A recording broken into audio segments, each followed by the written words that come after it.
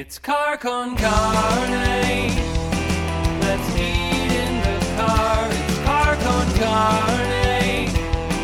And now here's the star of our show, James Van Alstyne.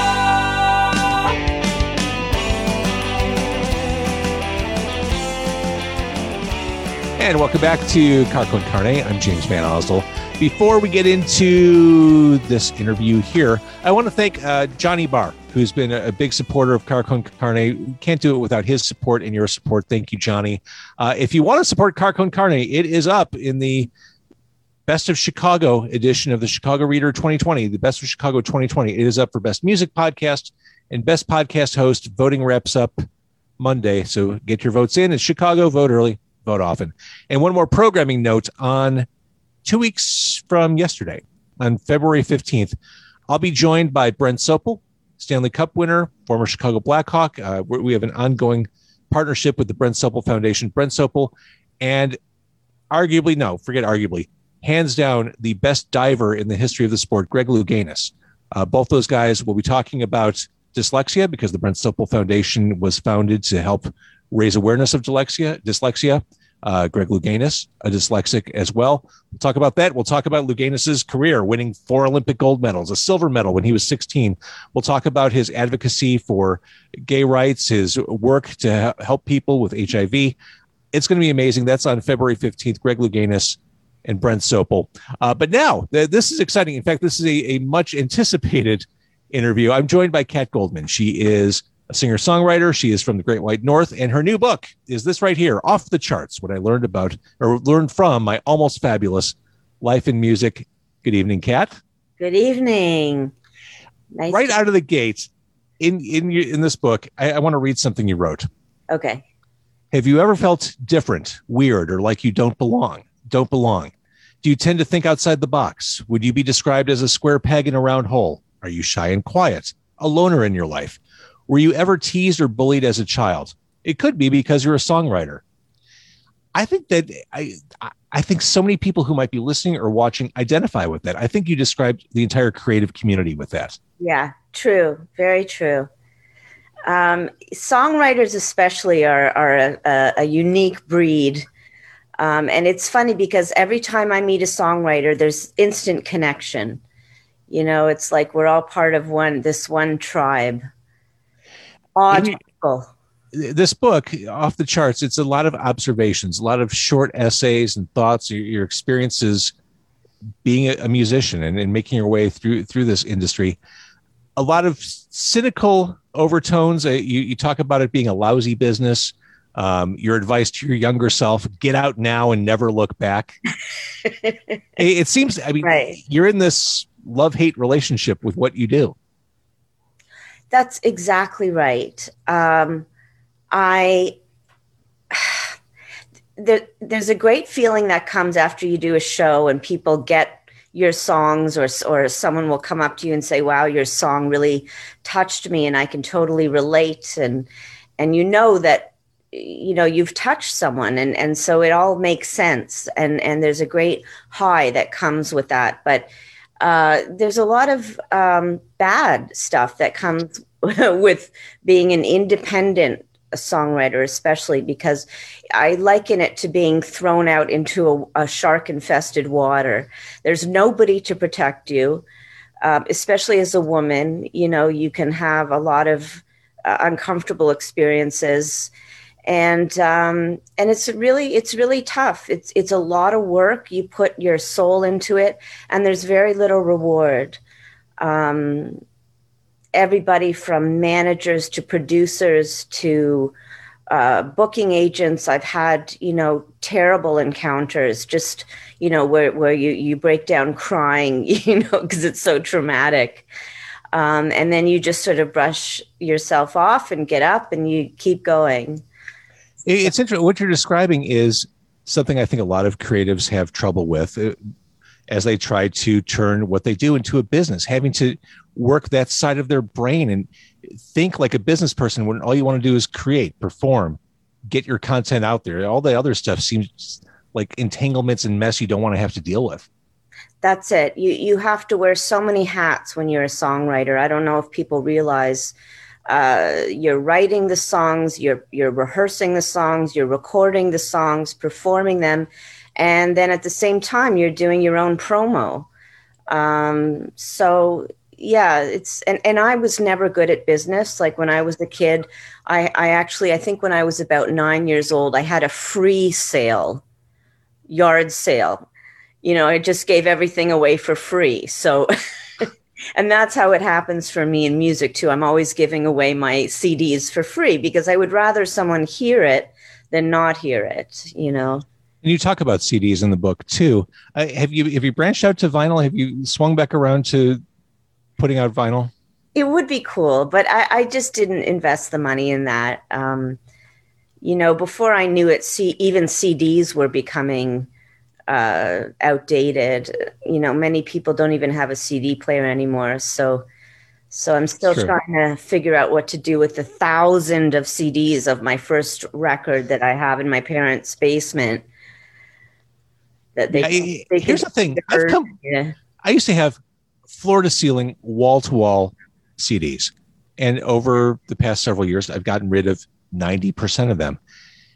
I didn't have a CD player. And I recently, over the past year, during the pandemic, I reinvested in analog listening or old school listening. I got my turntable set up. I got a nice pair of speakers. I have a receiver, and I bought myself a CD player and a tape deck. And now I wish I had all those CDs. It's the same feeling I had when I gave away all my records. Right. But there's something to be said for not having to scroll through stuff on the screen, not having to figure out what you want on Spotify or whatever. Just pop a CD in. I like CDs. I still buy them. I listen mostly to CDs rather than things that are on the internet. Because you're good for 70 minutes. I'll put that on and I'm good to go. It's an artist I like or whatever. Yeah. So a lot of your life lessons are in here.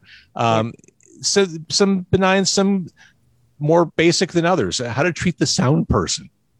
Right. Just basically be cool. Right. You don't want to piss them off because they've got their hands on the dials during your show. And so even though, you'll get to the gig and your sound person will have tattoos everywhere and piercings in their lips and, a little intimidating looking. You want to sort of be friendly and polite and thank them for their work and, be clear about what you're asking them for. One of the lessons you mentioned it comes in terms of stage banter. Learn when enough is enough.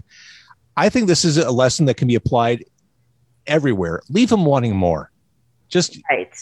It's funny. I did a podcast interview just before you came on tonight, and the person who I interviewed, who's a great interviewee, I've had him on a bunch of times. We talked after we stopped recording. He's like, "Oh, we could have talked for hours about some of that stuff." I said, "I'm glad we didn't." To your point in this book, know when to take your exit or know when to move on to the next thing. Right. You don't want to go too long with your banter because, the guy in the front row might start snoring people get fidgety. Or worse, you start seeing people doing this. Oh, yeah. Looking down on their phone. Oh, wait. Okay. Right. Yeah. Better play something. Yeah. So knowing your experiences with the music industry, the love-hate situation, had you always in the back of your head had the thought of putting this stuff into writing? Do you know, the first time I had the idea for this book was about 16 years ago. I was on a trip in Mexico, and I sat out on the ledge overlooking the ocean with a coffee every day, and I started writing about sound checks, and it came out as humor. And then it just sort of life went on. All sorts of crazy things happened to me. I moved to Boston. I went back to school.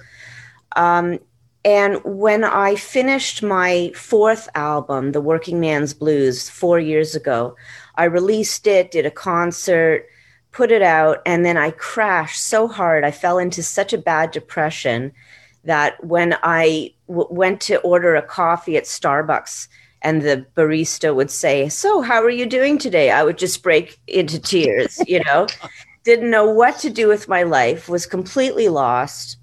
And then a fan of my music who has a radio website up here in Canada, Blues and Roots Radio, said to me, would you ever consider writing a blog for our website about your experiences as a songwriter? And something just clicked right away. And I went back to that earlier writing, and I started to write blogs every week. And it turned out that each blog was a funny chapter about one aspect of what it's like to be a songwriter working in the music business. And I called it The Disgruntled Songwriter. That was the blog. And it was very well received. And when I had enough blogs, I thought, geez, I should turn this into a book. Yeah, makes perfect sense to me.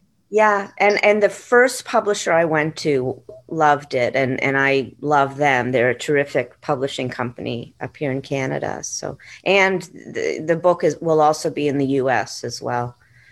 Again, the book is off the charts. It coming out very soon. Kat Goldman is who I'm talking to right here. Talking about some of those lessons that translate from musician to the rest of us. Dare to be different. Just be you.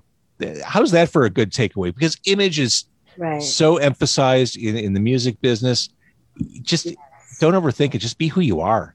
Be who you are. I'm still trying to find my look. I've tried a number of different outfits over the years. No, it's very important to be you, and as a songwriter, to be authentic when you're writing the songs as well, because I think people pick up on superficiality. You know, I think they know when you've written something very heartfelt and it touches them.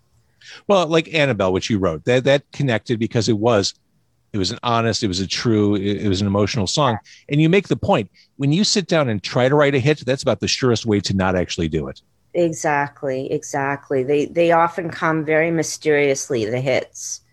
I mean, some songwriters, I'm sure, in Nashville sit around a table and say, okay, today we're going to write a hit. You know, that's never been the case for me. It's never worked that way for me. Yeah, you can't force. It's like working under a deadline. I need you to create X, Y, and Z by 5 p.m. Instant paralysis. When you're allowed to just kind of explore and let that stuff come, that's how it tends to really bear fruit. A little disconnect between real life and your book. I saw a video of you in Toronto busking with a nylon string guitar. Yeah. In your book, in this book, Kat, you say that busking is the bottom of the venue barrel. Right. Well, the video, we just put it out as a joke, actually, to show. The question was, what's a songwriter to do in COVID, you know, and then it cuts to me busking, you know, for $1, like out in the freezing cold. Busking is never fun. I mean, I guess some people enjoy it, but in Toronto, it's funny, busking is really frowned upon. Whereas when I lived in Boston and you'd see all the buskers in Harvard Square, it was sort of more of a respectable sort of thing.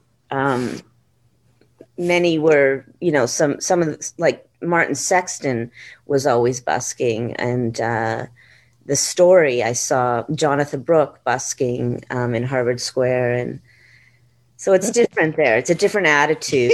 Yeah. That'd be pretty cool to stumble on one of those for sure. The one time I ever busked in Toronto, this elderly couple came up to me and said, "Are you okay?" And then they gave me a loaf of bread. You know, they were worried about me. People are so polite in Ontario. They are. One thing you mentioned, which totally struck a chord with me, and this is so difficult for musicians, for anyone, I think, again, I'm going to invoke all creatives, schmoozing. It's so unnatural. It's so against this idea of, I just want to create art. And then you got to kind of got to play the game. Yeah. In the book, there's a chapter called How to Schmooze. And, you know, I was sort of joking about the whole thing, but it's true. When you try to schmooze on your own behalf, it really never works. You know, like when you go up to some bigwig and say, gosh, you really should check out my album. It's fabulous. And there's you know, they're going to be rolling their eyes because they don't want to hear it from the artist themselves. Sure. You know? So what I've learned is you really have to have other people talk you up, and preferably people who have connections. True enough. Yeah. Again, I like being able to read a book like this, again, off the charts, being able to read a book like this and take some of what's said there and put myself in those situations, think about how these things apply to me. Another thing you talk about, making a mistake. You mentioned this in a couple different places. When you goof up on stage, the bottom line is the audience doesn't know things are going wrong unless you tell them, unless you wave the flag saying, hey, I made a mistake. Right. This idea of not dwelling on that stuff and powering through and just. Yes. And often the audience is sort of intrigued when you make a mistake because it shows that you're imperfect. And they like to see that, you know. Well, they like the recovery. It's the recovery that's memorable, not the actual mistake. Everyone makes mistakes. That's true. The recovery. That's right. And so, I guess the best thing you could do is just keep going, you know, and not apologize for it. Exactly. Yeah. All right. So here we are in 2021. It's been a year. I didn't even talk about the freak accident in 2003. All right, hang on. Yeah. Let's talk about that. I mean, you were the victim of a horrible accident. It's something you never could have foreseen. It was the bagel store disaster. You've told the story a million times, I'm sure, but if you can briefly summarize. It's hard to believe. I had started working with a big time manager in New York City who had managed the careers of Sean Colvin and Dar Williams and Suzanne Vega. And he had been having me come down there to do showcases and shows for a couple of years. And I thought, you know what, I'm going to move to New York to see if this will pick my career up a little. And a week before I was supposed to move to a sublet in Brooklyn, I went to get bagels one day for my band who were setting up because we were going to record a few songs. I thought, I better feed the guys, you know. Went into the bagel store, and as I was putting bagels in a paper bag, I heard this explosion. And before I knew it, I was being pummeled against the back wall, and I felt just excruciating pain in my legs and arms, and I was actually being crushed between a car that flew through the storefront window out of control and ended up in the middle of the store. It was just surreal. I mean, I thought I was going to die for sure. My brain was working so fast, trying to put together what was happening. And, you know, a lot of people don't believe this, but as I was standing there being crushed, waiting for the ambulance and fire trucks to come, I actually yelled out to the cashier, could you please make me a bagel with cream cheese and Lux to go? Because I'm starving and I know I got to go to the hospital and I haven't eaten any breakfast and whatever. Oh my, what a story. What an awful circumstance. And that put you in 2 years of recovery, sent you into I never depression. made it to New York. Yeah, I never made it to New York. But several years later, I then moved to Boston to sort of recreate my life. And that was a great new beginning for me. I just had to get out of Toronto. I just wasn't moving on from the accident. It was very hard for me. And I had some roots in Boston because I went to college there in my early 20s. My brother was living there at the time with his wife and my nephew. So I literally picked up and went to Boston that summer and loved it so much I decided to stay. And I went back to school at age 40 to finish my BA, which I never was able to finish in my 20s because I was such a screw up.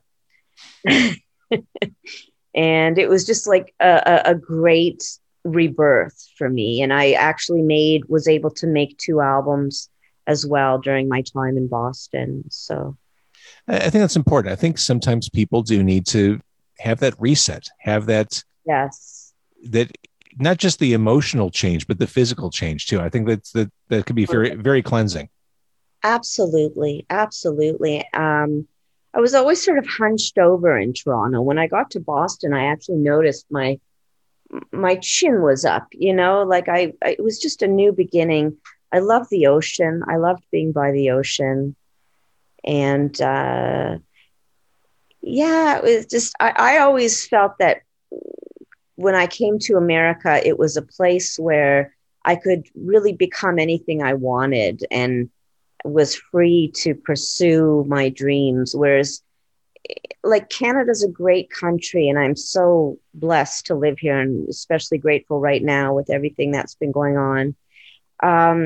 But we're very self-conscious in Toronto and a bit shy and maybe too polite in some ways. And so, yeah, Boston was a great thing for me. And I ended up spending about 7 years there. Boston's a cool city. It is, yeah. And these days, do people in Canada look at America like derelicts in the basement cooking up methamphetamine? Well, it's just sort of shocking. Like I've just, been watching CNN for the past 10 months and it's just mind blowing. The insurrection was just mind blowing. Yeah. I treasure the thought of someday not having a news cycle as intense as this, when I don't check my phone first thing in the morning just to make sure that everything's okay for that day. I'm all for just putting the brakes on the news for a little bit. Oh, for sure. I'm on a break right now. Now I'm watching reruns of Homeland. There you go. Yeah. There you go. All right. So what's next? We just came off this bad year. You're about to put this book out. Obviously, you can't tour anything. So are you going to write this for a little while? Are you writing more while at home and in lockdown? Well, it's funny. The publisher, after this book went into the editing process, we met for a coffee. This was just before the pandemic broke out. And he said, so are you going to be writing a new book? And it just shocked me because I didn't know that they would want me to write another one. So I've started writing a new book. And I'm not going to tell you what it's about. No, and you shouldn't. But I'm glad you are. But it's going to be really funny. Well, yeah, your personality pours off the pages here, so I have no doubt of that. Thank you. And I wanted to make people laugh. That's all I wanted to do was produce some chuckles, and this stuff that you see in the music industry, you can't make it up. I mean, it's and you have to look at the humor in it, because otherwise it's just too devastating, all the rejection and, It is. Well, it's funny. We started this interview and you talked about how rough and how shark-like the independent music scene is. And all I could think is, oh my gosh, on the major label side, you talk about predatory and diabolical. I mean, it does, the grass is not greener on that side of it either.